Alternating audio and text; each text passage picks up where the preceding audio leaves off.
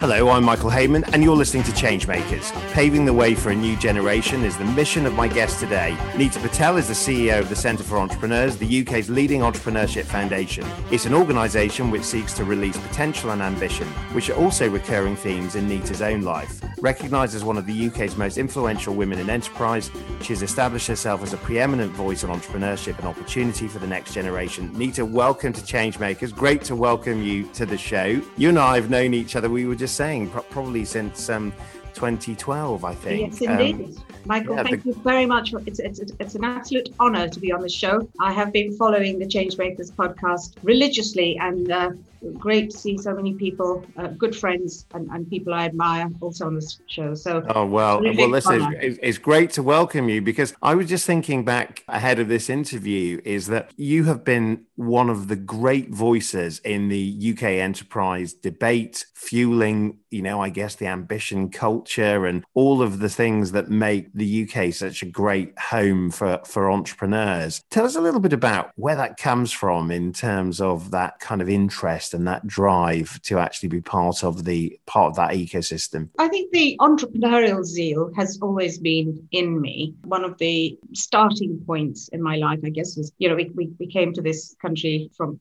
Kenya, where I was born. And, when you're kind of an outsider, there's a drive to make the best of the opportunities presented, or to seek out opportunities. And, my career, and I know we're going to talk a bit about that, has always been about looking for opportunities, looking to see where things could be better, looking to see where we could add value, etc. And my kind of journey into entrepreneurship came through rather convoluted, big corporate intrapreneurship, as we call it now. About just over 10 years ago, Oliver Paul, who's the founder and chairman of the Centre for Entrepreneurs, approached me with a proposition that he had an idea of supporting bright young people to set up their own businesses. And could we create an organization that could help them? It was really very much the blank sheet of paper, the ability, the startup opportunity to start something. There was nothing available. As you well know, we met, 2012, even then,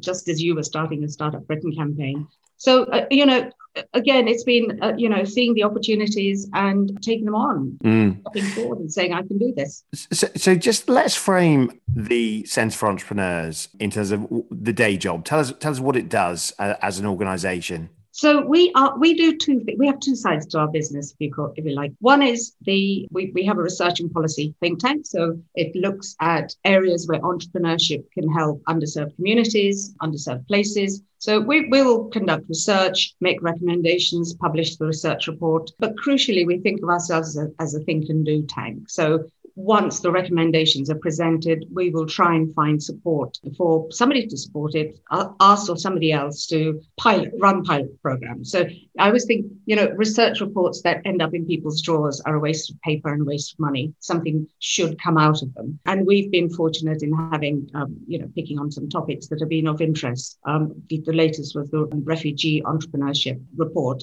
which led to a pilot program, which has now led to the government setting up an impact fund. We run two networks, two very active networks, an incubator and accelerator network of accelerators and incubators, as the name suggests, and a refugee entrepreneurship network, which is organizations around the world that work with refugees. So that's kind of our think tank activity. On the other side of the business, we've run our flagship program is the NEF Plus program, which is the original program when the charity was set up. It was the New Entrepreneurs Foundation, which is when we first met. And the NEF Plus program is there to help first-time founders, first-time entrepreneurs, talent within scale-ups to become more entrepreneurial. And it's a wonderful, wonderful group of kind of essentially young people sort of making their first early way in the world, whether it's a young startup or getting incredible experience. Absolutely. I mean, and, hugely successful, I should say, for a small organization. Just to give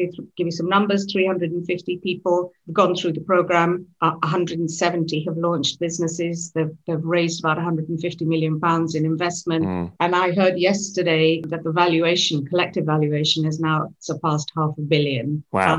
And they've created over 3,000 jobs. So amazing. Now, we are speaking during Scale Up Week, which is the UK's first week celebrating high performance firms, celebrating ambition. What's your view of the UK right now as a place for ambitious firms to grow and ambitious people to make their careers? I think it's a lot better than it was 10 years ago. You know, the excellent work that the Scale Up Institute have done together with organizations like BGF and others and your organization. So things are changing, but I think more needs to be done. Certainly the spotlight on the value that scale-ups add to the economy is now better understood. The jobs they create, the value of the economy. I still think there are some structural issues that we need to look at. Access to international markets, access to global markets. There are some finance, taxation, infrastructure issues. The Scale Up report each year has highlighted access to talent. The development of talent is one of the areas, and that's really where the NEF Plus program is seeking to help.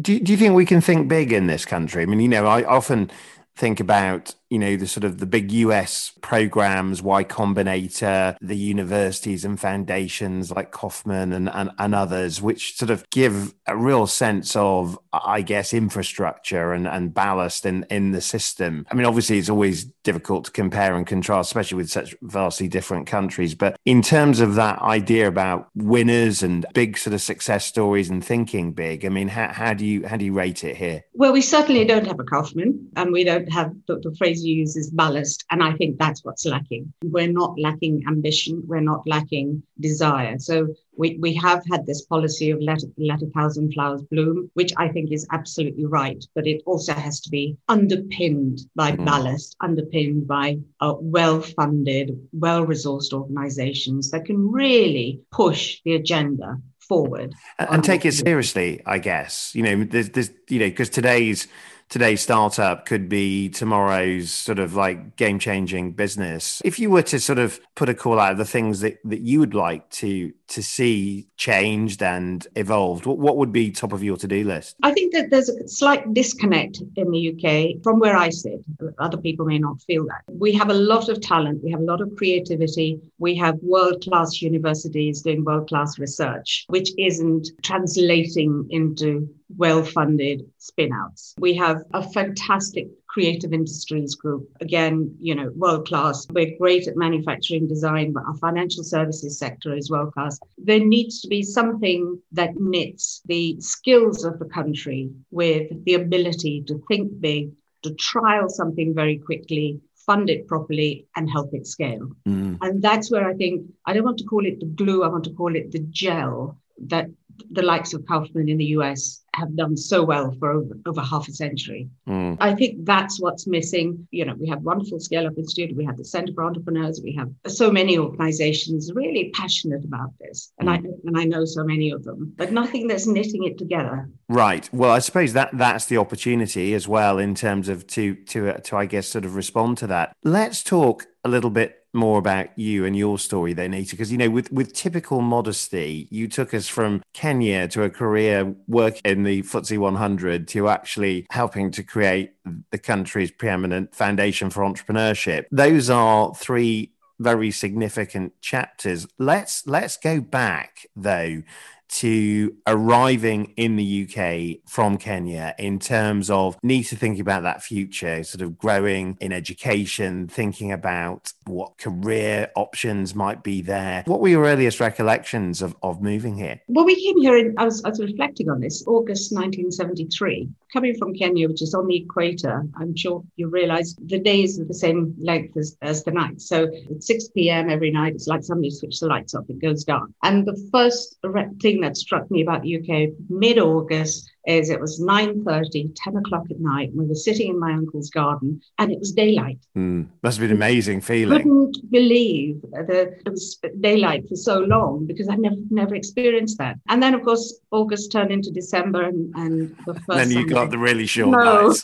And then getting up and going to school in the dark was just incredibly depressing. My parents came here, immigrant family. My mother ran a corner grocery shop, which all of my siblings and I helped to run from a very early age. Quite an interesting kind of learning curve for us, talking to people. When you say learning, I mean, so tell us, how did that shape you, that experience, in terms of what you went on to do? What were the sort of impulses and ideas that it got you thinking about? Oh, so many. Running a shop. I remember I was running a shop.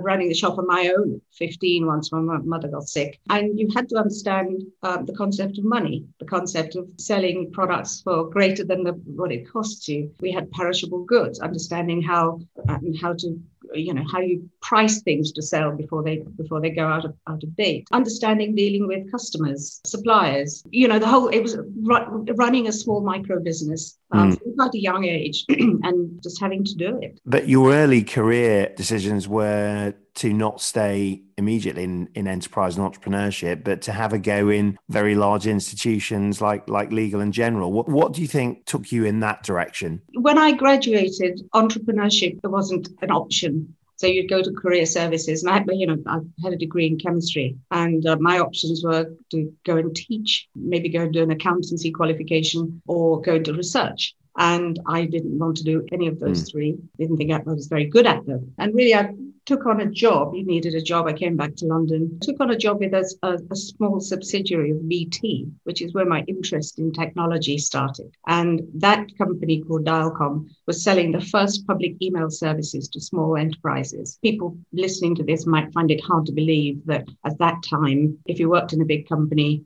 your email couldn't connect to anybody outside the company. So you could only send email within the company. In mail, wasn't it? In mail, exactly. Yeah. And BT created this service where you could actually, use their email service, early Hotmail, if you like, and you could communicate externally. So I got very, very interested in technology. I then moved to a company that was later bought by Reuters, which was online financial information. I had a pause and did an MBA at Bayes Business School, as it is now, as was Cass. My first management job was Legal & General. And I think I should say there's never been a specific plan to my career. Serendipity and luck has paid a huge amount. Well, serendipity and luck, but I guess also you've mentioned, that lifelong love of technology, and I guess those experiences starting to shape you. The thing also I'm wondering is, because, I remember with my father, is that he was an entrepreneur, and when I was going through school and university, I mean, he basically felt he didn't want that for me. He felt that the future was big companies, that was where you should really have your kind of sense of ambition and sense of place. I'm wondering, to what degree were there other shaping factors that were driving you into that sort of big company environment? Oh, definitely family and, an immigrant's mindset. My parents, certainly, that entrepreneurship or, running a shop is not what they wanted their children to do. So, and it's a very Indian thing of get yourself a vocation and a profession, accountancy, medicine, dentistry, the legal profession. So, a huge amount of pressure from my parents to get a proper job, and big companies at the time, this is the 80s, were the safe, sensible places to go and work. So I was So was there a pivot for you that started to reopen the idea of entrepreneurship, private business? What gets you to where you are today, leading the Centre for Entrepreneurs? I think there were many pivots. Within the corporates I worked in, the jobs were always trying to be disruptive, always trying to introduce new things, usually technology-based transformation. I worked for a large government NDPB called the British Council that works in 110 countries. I think the real pivot came after my time at the British Council. I went in there, I was recruited as an external specialist, if you like, in the web space, with a view that I'd be there for 2 years. 6.5 years later, I looked up and I was still there. A wonderful organization, great job, but I needed to move out of the public sector. So I went to London Business School for a career MOT and did the Sloan Fellowship Program and met many people there who really had been through the corporate career like me, were now, what can we do that's ours? What can we do that really makes a difference, that we can own? And I think that's where the kind of pivot started. The pivot happened, because it strikes me that so much of your span and career in terms of timing also reflects the great changes in the reputation of entrepreneurship. Because you talked about, get a proper job. We had Lord Billamoria on as an earlier guest. I think he used that exact same phrase, which was his father's early advice when he was setting up Cobra in the 80s. And of course, that change in the way that society viewed the role of the entrepreneur, not only as a marker of success, later on as a mark of progress in terms of the ability to make a difference in areas like technology, and today being the sorts of people that are seen as the forces for good in the world, those that can use their industry and innovation to affect real change on everything from climate change to social cohesion. Those seem to me to be like really big chapter headings that have mirrored where you have had a direct experience. Do you think that's a fair assessment? Absolutely a fair assessment, and very positive that entrepreneurship has risen to the fore in the way it has. Yes, because people are starting to realize that entrepreneurship is a force for good. People helping, especially young people, because the employment landscape has changed. If you're graduating out of university now, there is no guarantee you're going to get a graduate place anywhere. So part of what I do is trying to encourage young people coming out of universities to see entrepreneurship as a legitimate career path, and one that can be very fulfilling and something that they will feel they've made a dent in the world to do something. Do you think if you'd been through your own program, because I've seen this program, that you get a lot of people in the early stages of life getting a lot of information that can help them shape those decisions. If you had had that experience, do you think I'd be interviewing Nita, the entrepreneur, running her own business rather than the think tank today? Or do you think actually this is the person you are? What an interesting question. One of the things I say at the welcome of every new cohort is that this is quite possibly the most amazing program for you coming in with very little in the way of skills, although they think they have them, skills, connections, networks, and a cohort. And I would also say that if this program had been around when I graduated, I wouldn't be standing there. Answering your question, I think I would have gone into the entrepreneurial pathway. I'm not sure what I would have done in terms of sector or industry, but yeah, I think so. Okay, because it's sort of, when you meet a lot of people from think tanks and policy, and I'm not sure how many of them that I met or have met over the years would have used Nike's quote of "just do it" as their tip for life. But that is indeed your tip for life. Just do it, seize the day, get on with it. Tell us a little bit about that and what it means to you. I think, again, that comes from a very young age of when, faced with anything, you just say, okay, I can do it or not do it. My position has always been just do it. When at my school, comprehensive school in North London, I said to the head teacher that I wanted to go to Oxford. And she said, we don't do that at the school because we don't have anyone who can support you in the Oxford entrance exam. And I walked out of her office and said, well, I'm going to do it. And that's been the leitmotif in my life. And it's something I say to every NEFA that comes into the program, just do it. If you're thinking about it, just do it, because you have nothing to lose. Nobody dies if your business fails, unless your business is in medical research. So it's been a common factor throughout my life. And I really, really feel that. I also think another common factor that I've picked up both in our conversations and I guess my own research for this interview is that you clearly see enterprise as an agent of social change as well, whether it's working on the inclusivity agenda, whether it's working on women in business, whether it's working on refugees and entrepreneurship. It's more than just a motif for success. This is about real social mobility and transformation, I think. Tell us a little bit about what it means to you. I think it means economic self-empowerment, which is the most powerful factor for anyone to either be part of society or be an active member of society. And economic self-empowerment is something that entrepreneurs go into entrepreneurship for. I think it's one of the reasons why entrepreneurship is such a great leveler, assuming everybody has the same access, is, people look at entrepreneurs as successful people.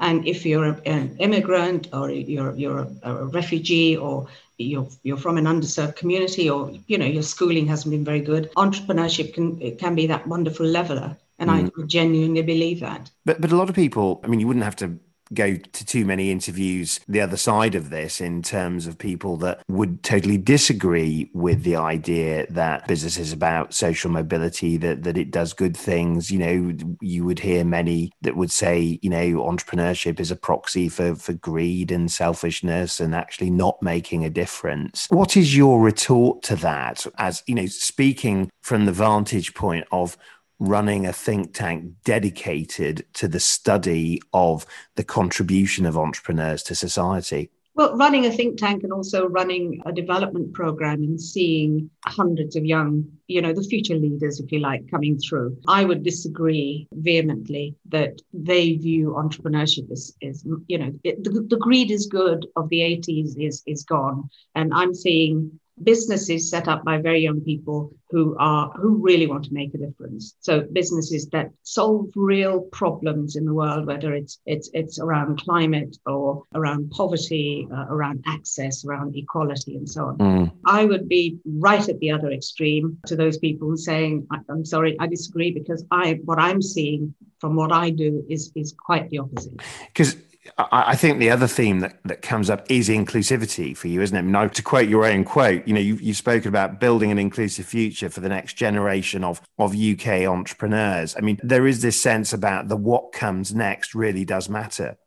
Yeah, absolutely. But one of the impacts of entrepreneurship that isn't talked about very much is the kind of ripple effect that people have. So one entrepreneur from an underserved community creates ripples that go and last for a very long time and influence a large number of people. So inclusivity for me is not a box ticking exercise. It has to, anything we do has to represent the community, the society that we live in. And presumably it has to be real and more than just a kind of tick box exercise in a report. I mean, you've spoken about immigrant communities and self-employment and entrepreneurship as being this vital lifeline in terms of growing and thriving in communities. What can be done, do you think, that can really accelerate that and supercharge it as being, a lot of people talk about the UK as that it should be going for an ambitious position as the most entrepreneurial nation on the planet, or whatever, however you choose to describe it. But if you were to look at how you might supercharge that, what are the conditional changes that need to happen? I think it's coming back to where we started our conversation. There needs to be resources, ballast, scale, interventions at scale, not small scale. We need to get ambitious and not be afraid of things not working out. We are pioneering in many ways. The refugee pilot that we did looked at 4 different interventions for refugee entrepreneurs. One of them was less successful than the others, and that's fine. We learned something. And we were able to feed that into future programs. But the issue with all of these things is scale. And that's where I think if you were to ask me a question about what's different between us and the USA, and it's certainly not lack of ambition, it's lack of willingness to support scale. Just on that point, obviously one of the big stories of the last couple of months has been the story of Whitney Wolfe Herd, the Bumble founder, as one of the most successful female entrepreneurs now on the planet. If you were to hold a mirror up to the UK in terms of the ability of women to make their way in entrepreneurship, we know the story in terms of financing and funding, and is it getting better or is it just too slow, do you think, still? I'm an agitator by nature. Things never move quickly enough for me. It's too slow. It needs to be much faster. Supporting female entrepreneurship is a campaign idea that's been going on for, last 10 years. We haven't really made a dent in this. If you look at all the figures that are coming out, we haven't made a dent in that. Do you get a sense that there are interventions that could be made now to help address that? What are the things that can be done to ensure that kind of, I think the figure I read about, social mobility left to its own devices could take centuries to achieve. How do you put the fast forward on it? I think that's the kind of $6 million question, isn't it? If it $6 was million of funding, maybe. Simple, wouldn't we do it? I think it's a complex and intricate network of interventions, and I will say it again: it has to be at scale and well funded. It's a combination of encouragement, access, the right kind of programs, the right kind of support, the right kind of campaigning, and celebrating to make this happen. It's funny. I was thinking about the role of celebration. It's a very important one in terms of inspiring people that they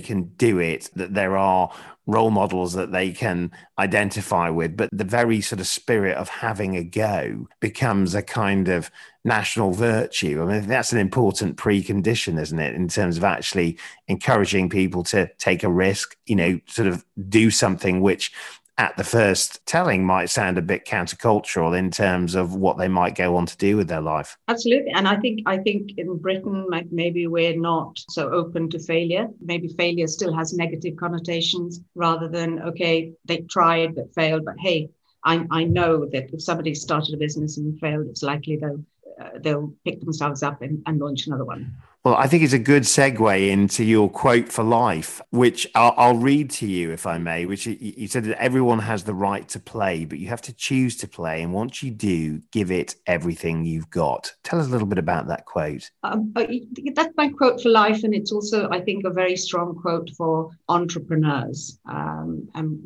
when I'm seeing them at a very young age, I do say to them that you have access to or you're about to have access to one of the best programs there is. You have chosen to join, and I expect you to participate fully and make the best of it. And that's really a quote in life as well. You have to choose to stand up and play. And if you have put your hand up, don't waste the opportunity. Don't waste the opportunity. What a great message to end this interview. Nita, thank you very much for joining me. Michael, it's been fun. It's been fun talking to you. Great to have you with us. And that's it for this edition of Changemakers.